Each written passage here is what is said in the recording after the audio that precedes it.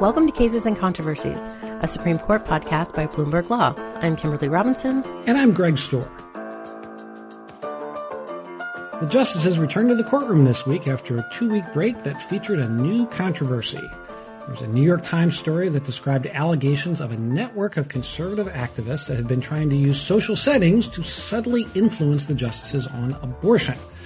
The story described a leak about the outcome of a pending case that originated at a dinner party at the home of Justice Sam Alito, allegedly. Thanks for throwing that in there, Greg. What you've been talking to people about this. What sort of jumped out at you about? There's a lot in this story, but what jumped out at you as kind of the biggest thing to keep an eye on going forward? Well, I think there's a distinction between what people think about it, between sort of the general public and, legal experts who are sort of steeped in this issue. I think among the public, there's sort of, frustration with these, ethics situations popping up. It's not just, this latest alleged leak, and sort of this more general effort to influence the justices, but we're also coming on the background of course, the Dobbs leak, which we know actually did happen, and also the controversy surrounding Justice Thomas participating in election cases involving the 2020 election, despite, efforts by his wife, Ginny Thomas, to overturn election results in certain states that President Biden won.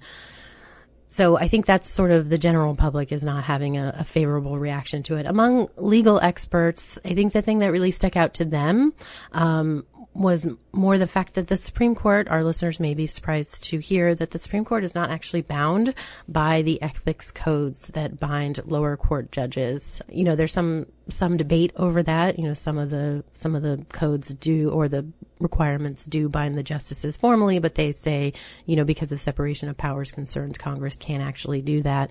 But that they look to these ethics codes, to guide really their behavior and, their decisions on recusals. But they haven't formally adopted a code, even though, there's been some suggestion that there have been talks within the Supreme Court.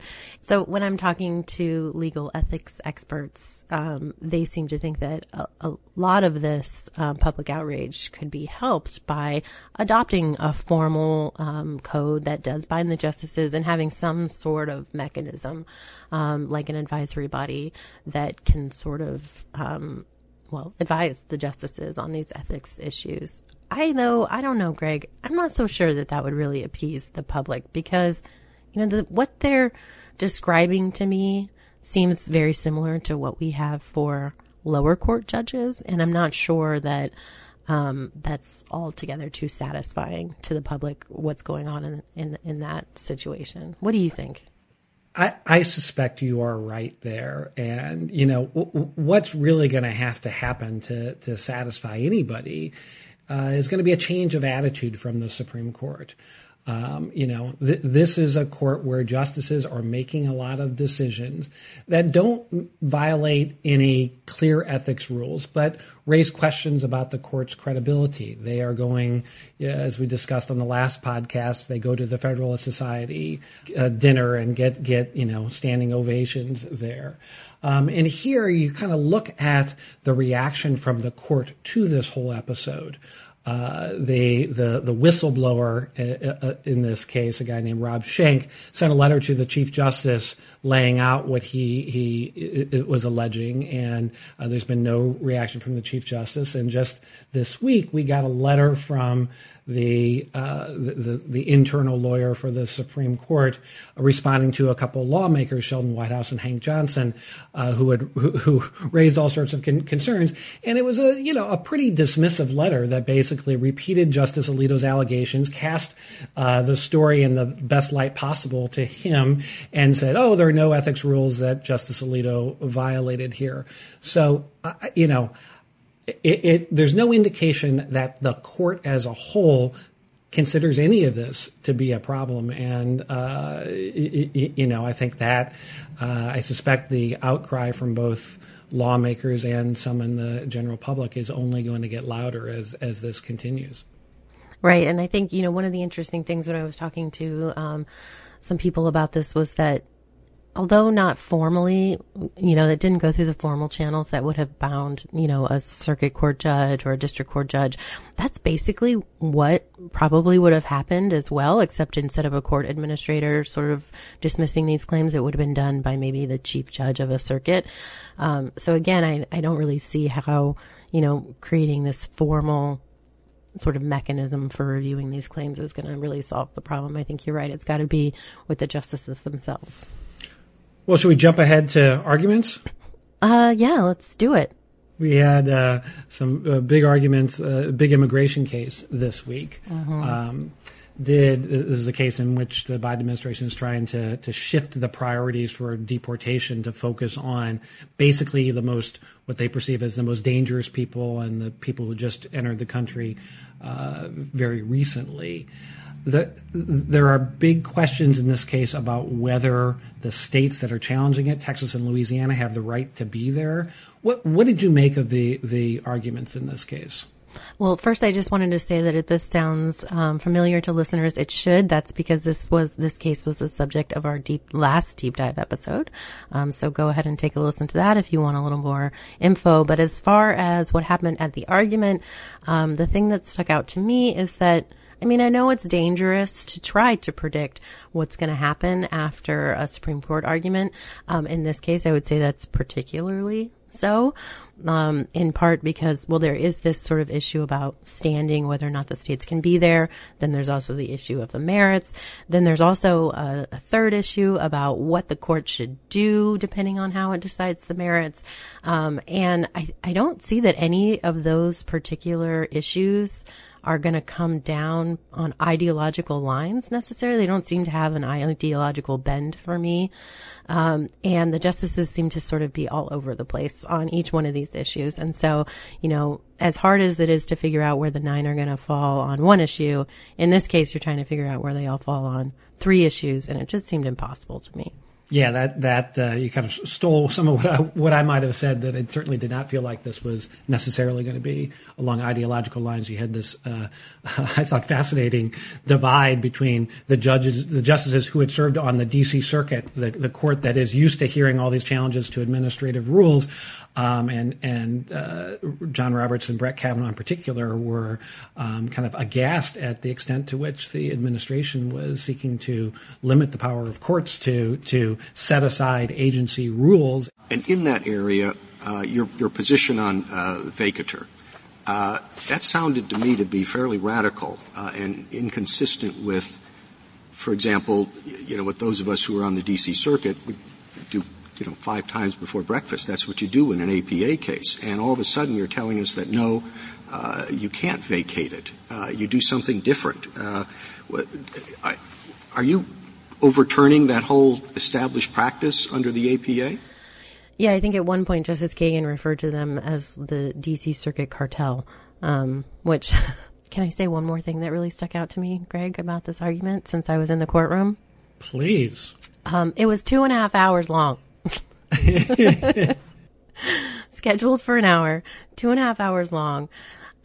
This is a pattern that's been happening for Supreme Court arguments this term, is that they're just going, not just a little bit over, but more than double the time, which is such a dramatic change from what we saw pre-pandemic, where there was this real effort to keep down to the minute timing, right? The Chief Justice would be well, let's give you 2 more minutes to respond. And now people are getting, double the time, sometimes triple the time to talk.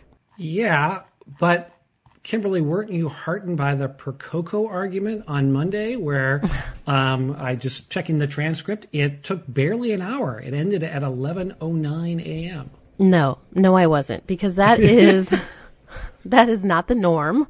And I think as we get into some of these cases that the court's going to be hearing next week, I think that we're going to be seeing some really long arguments.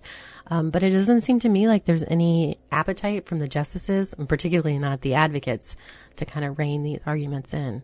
All right. So that was last week. There were some other arguments that we're not going to spend some time reviewing. but we're going to move on to this week's arguments. This week, the justices will hear their final cases of the year, starting off with a big one, 303 Creative versus Alanis, a follow-up to the ongoing clash between anti-discrimination laws that are meant to protect LGBT citizens and religious freedom. So, Greg, can you briefly tell us what's going on in 303 Creative? Sure. This is kind of the offspring of a case a few years ago called Masterpiece Cake Shop. That was the case involving a baker who said, I won't make cakes for same-sex weddings because I have a religious objection.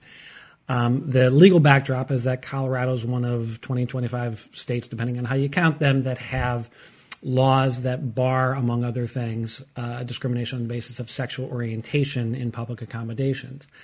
And this case involves a website designer named Lori Smith who wants to start creating wedding websites, but only for opposite-sex weddings. She says she has a religious objection to same-sex marriage. The Supreme Court is going to hear her free speech arguments for why she should be basically entitled to an exemption from the law. And her argument is essentially, this is expressive activity. Colorado would be forcing me to say something that I don't believe is consistent with my faith as the price of going into this or expanding my business into wedding websites. She says this is not a question of discriminating against LGBT people. It's a question of this message that I don't want to convey. The law even bars her from putting a statement on her website explaining her views, why she doesn't believe that the Bible allows for same-sex weddings. Colorado is on the other side. They are saying this is not a case about speech, it's about sales and sales practices, and that once Smith has decided I'm going to sell wedding websites to the public, she can't pick and choose who she sells them to. She has to sell them to everybody. This is a matter of equal access, equal dignity. The Biden administration is backing the state in the case, and it is one of those arguments that I personally am looking forward to because it probably will be loaded with great hypotheticals and be very lively. Greg, I think that you are confused. I think you're back a couple of terms ago because didn't the justices already decide this issue in that Masterpiece Cake Shop case? Oh, Kimberly, I think you're the one who's confused. We thought they were going to. They basically, in that case, took an off-ramp. So two things. First of all, as I mentioned, this case is only about free speech. They did not agree to take her religious rights arguments. We can get into that if you want. But in the Masterpiece Cake Shop case, the court found that the Colorado Civil Rights Commission had acted with religious animus towards the baker in that case, Jack Phillips. And they tossed out the case against him. They left open all these big constitutional questions about whether there's a First Amendment right either under the Religion Clause or under the Free Speech Clause to have an exemption from anti-discrimination laws. And so the issue has been percolating since then, and now it's back. Right. I mean, I think it's notable that the Masterpiece Cake Shop case was heard when Justice Kennedy was on the court, when we had sort of him in the middle and 4 liberals, 4 conservatives on the other side. And maybe the off ramp was taken because they couldn't really decide this, what is a very difficult issue. That doesn't seem to be necessary in this current court. Where there's pretty firmly 6 conservatives who seem to think that religious rights need to be protected. But then again, as you mentioned, this is not a religion case. This is a First Amendment case, which there was a claim of religious freedom that was brought to the court, and it only took this free speech case. And it's not totally obvious to me why. I mean, it sort of seems like the free speech is a little messier than the religion because there's all this issue of like commercial versus private speech.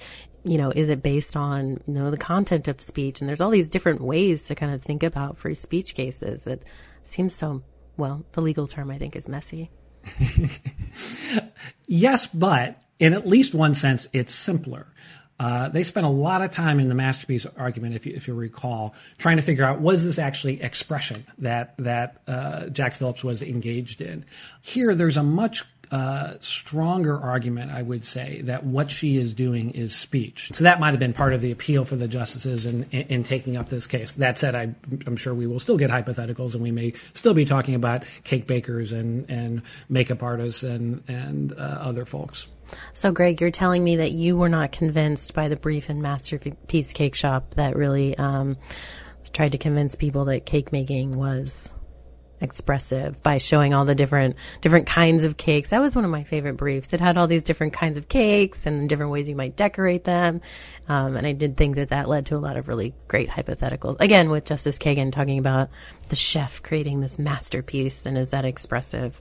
But I guess you weren't convinced by that. Well, more importantly, I'm not sure the court was convinced. And yeah, and as you said, this is a different court. It's no longer Anthony Kennedy in control. It is well, we'll see who's in control, but certainly the conventional wisdom in this case is that the website designer and the Alliance Defending Freedom, which is the religious rights group that's behind the case, go in as a pretty heavy favorites. Right. I was mentioning how it's hard to, how it's dangerous to try to guess the outcome after oral arguments, but you're going to go ahead and guess it before even oral arguments. I think you're safe. I think you're pretty safe though, Greg. All right. Let me, why don't we shift to the other potential blockbuster case of next week, which is the Moore versus Harper case. Why don't you give us a rundown about that? Sure. So I'll briefly explain this case, although I don't really know that there's a way to briefly explain this case, but I'll give a little intro into what's going on here. So this involves the latest round of redistricting out of North Carolina for federal congressional districts. So the legislature passed a map following the 2020 census, and voters and voting rights groups challenged the map, claiming that it was an extreme partisan gerrymander.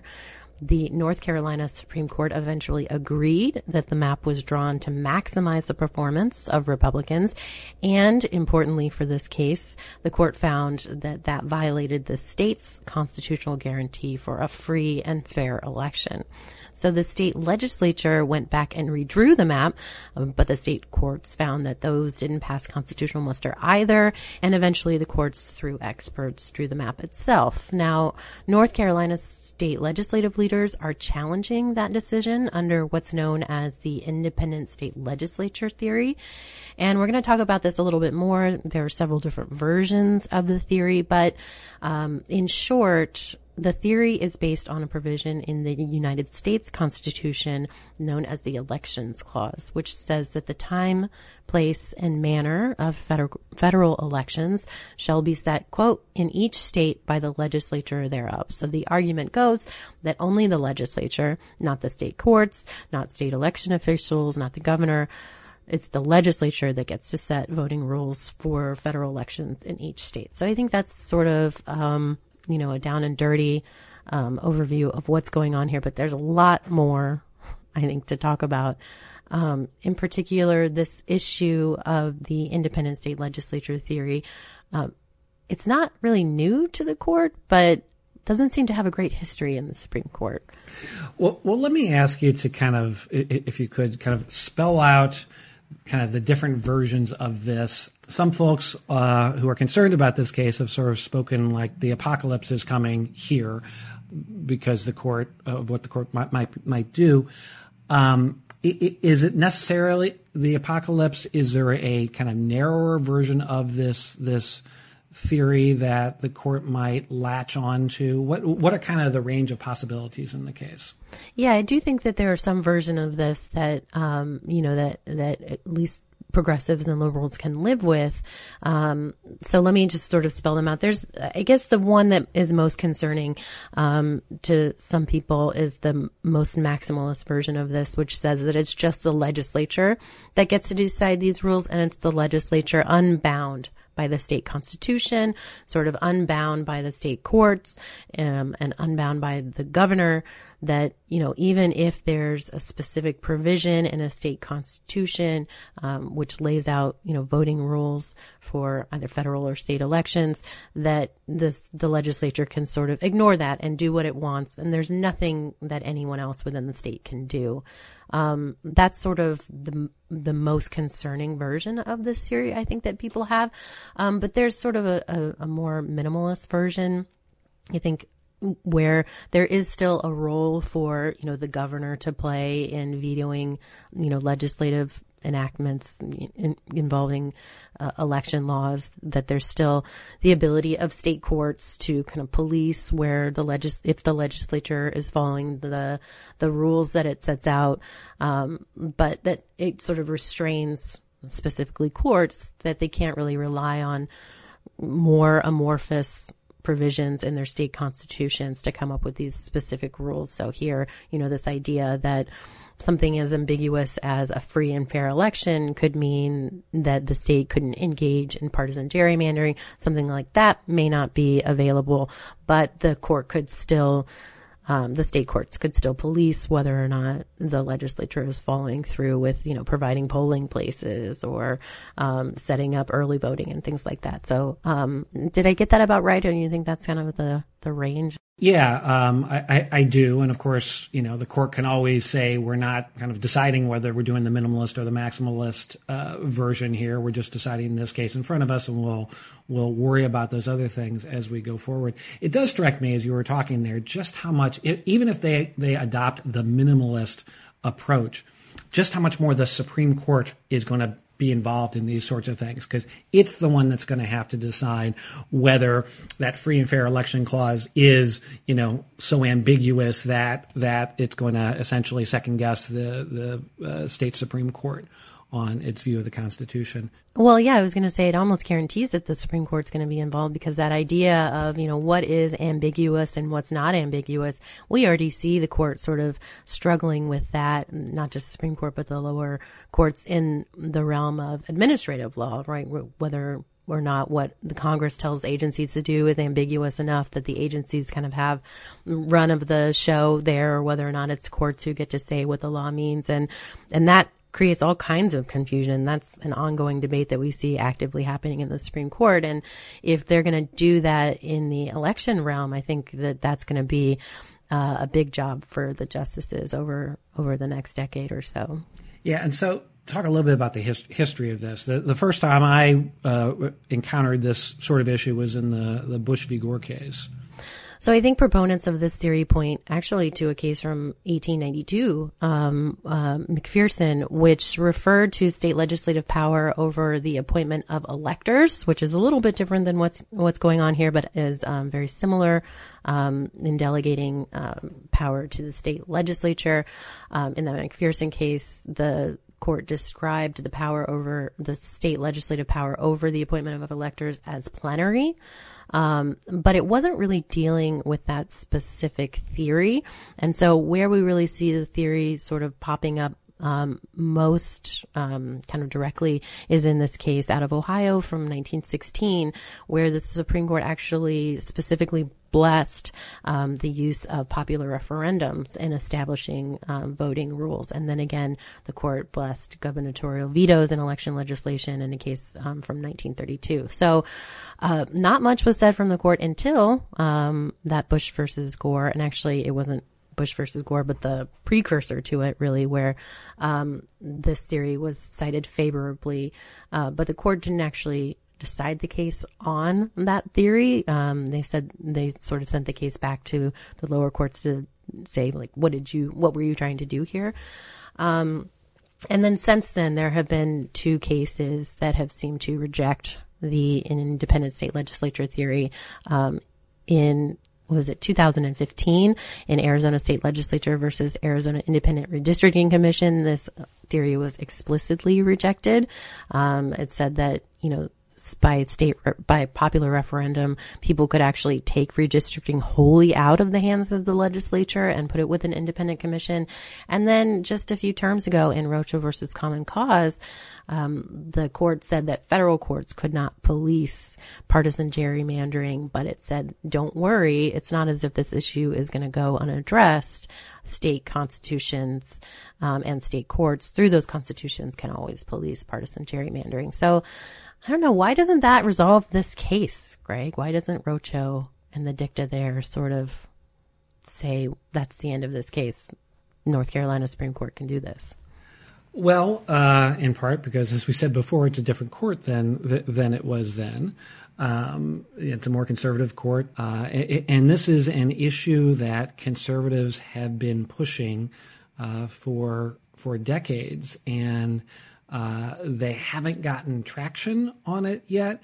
But you also have to kind of remember the context of the last presidential election, where state Supreme Courts issued rulings that, in the minds of Republicans and conservatives, flew in the face of their own constitutions, that rewrote the rules that the Republican, I think in most cases, the Republican-controlled legislatures had put in place. And there's been kind of a clamoring for some restraints on the ability of state Supreme Courts to rewrite the election rules. And so all that movement has, and because of the potential impact on the presidential election, I think has really ginned up a lot of interest in this case and a lot of uncertainty about how it's going to come out.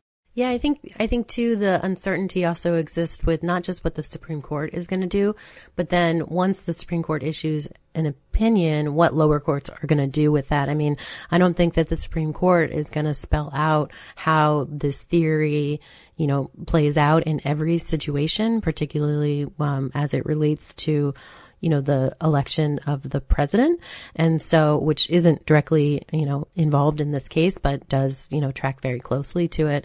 And I think, there's some real ambiguity about what lower courts are going to do armed with a Supreme Court opinion, that, we don't even know what that's going to look like. So the court is hearing 3 additional cases next week to close out 2022, a couple of bankruptcy cases, and then one on the False Claims Act. We don't have time, considering that there are 2 blockbusters that the justices are hearing. We're not going to cover those cases, but you can always check up on those cases and everything happening at the Supreme Court at news.bloomberglaw.com. An individual's race should not be used to help him or harm him in his life's endeavors. A pair of lawsuits has made its way to the Supreme Court, and the decision could dramatically change just who gets into which college. Bloom is effectively using the Asian community as pawns. Every lawsuit needs a villain to mask an anti-Black and anti-Latino agenda. Does this demoralize me? No, it doesn't demoralize me. This season on Uncommon Law, we'll explore the arguments and the people driving this latest battle over affirmative action. Can the Constitution be used to remedy society's ills? I'm the only person in class who has to raise my hand and say, okay, well, actually, here's how this affects people that look like me. Does the 14th Amendment's Equal Protection Clause prohibit all discrimination based on race? You let somebody in because of their race, you're keeping somebody else out because of their race. There might have been 2 or 3 Latinos, including me. And so somehow that's too much, somehow that goes too far. It's hard not to take that very personally. Coming October 25th, part 1 of a 3-part series on affirmative action. What's being decided is whether Black and brown people are going to be excluded in significant numbers. Only on Uncommon Law from Bloomberg Industry Group.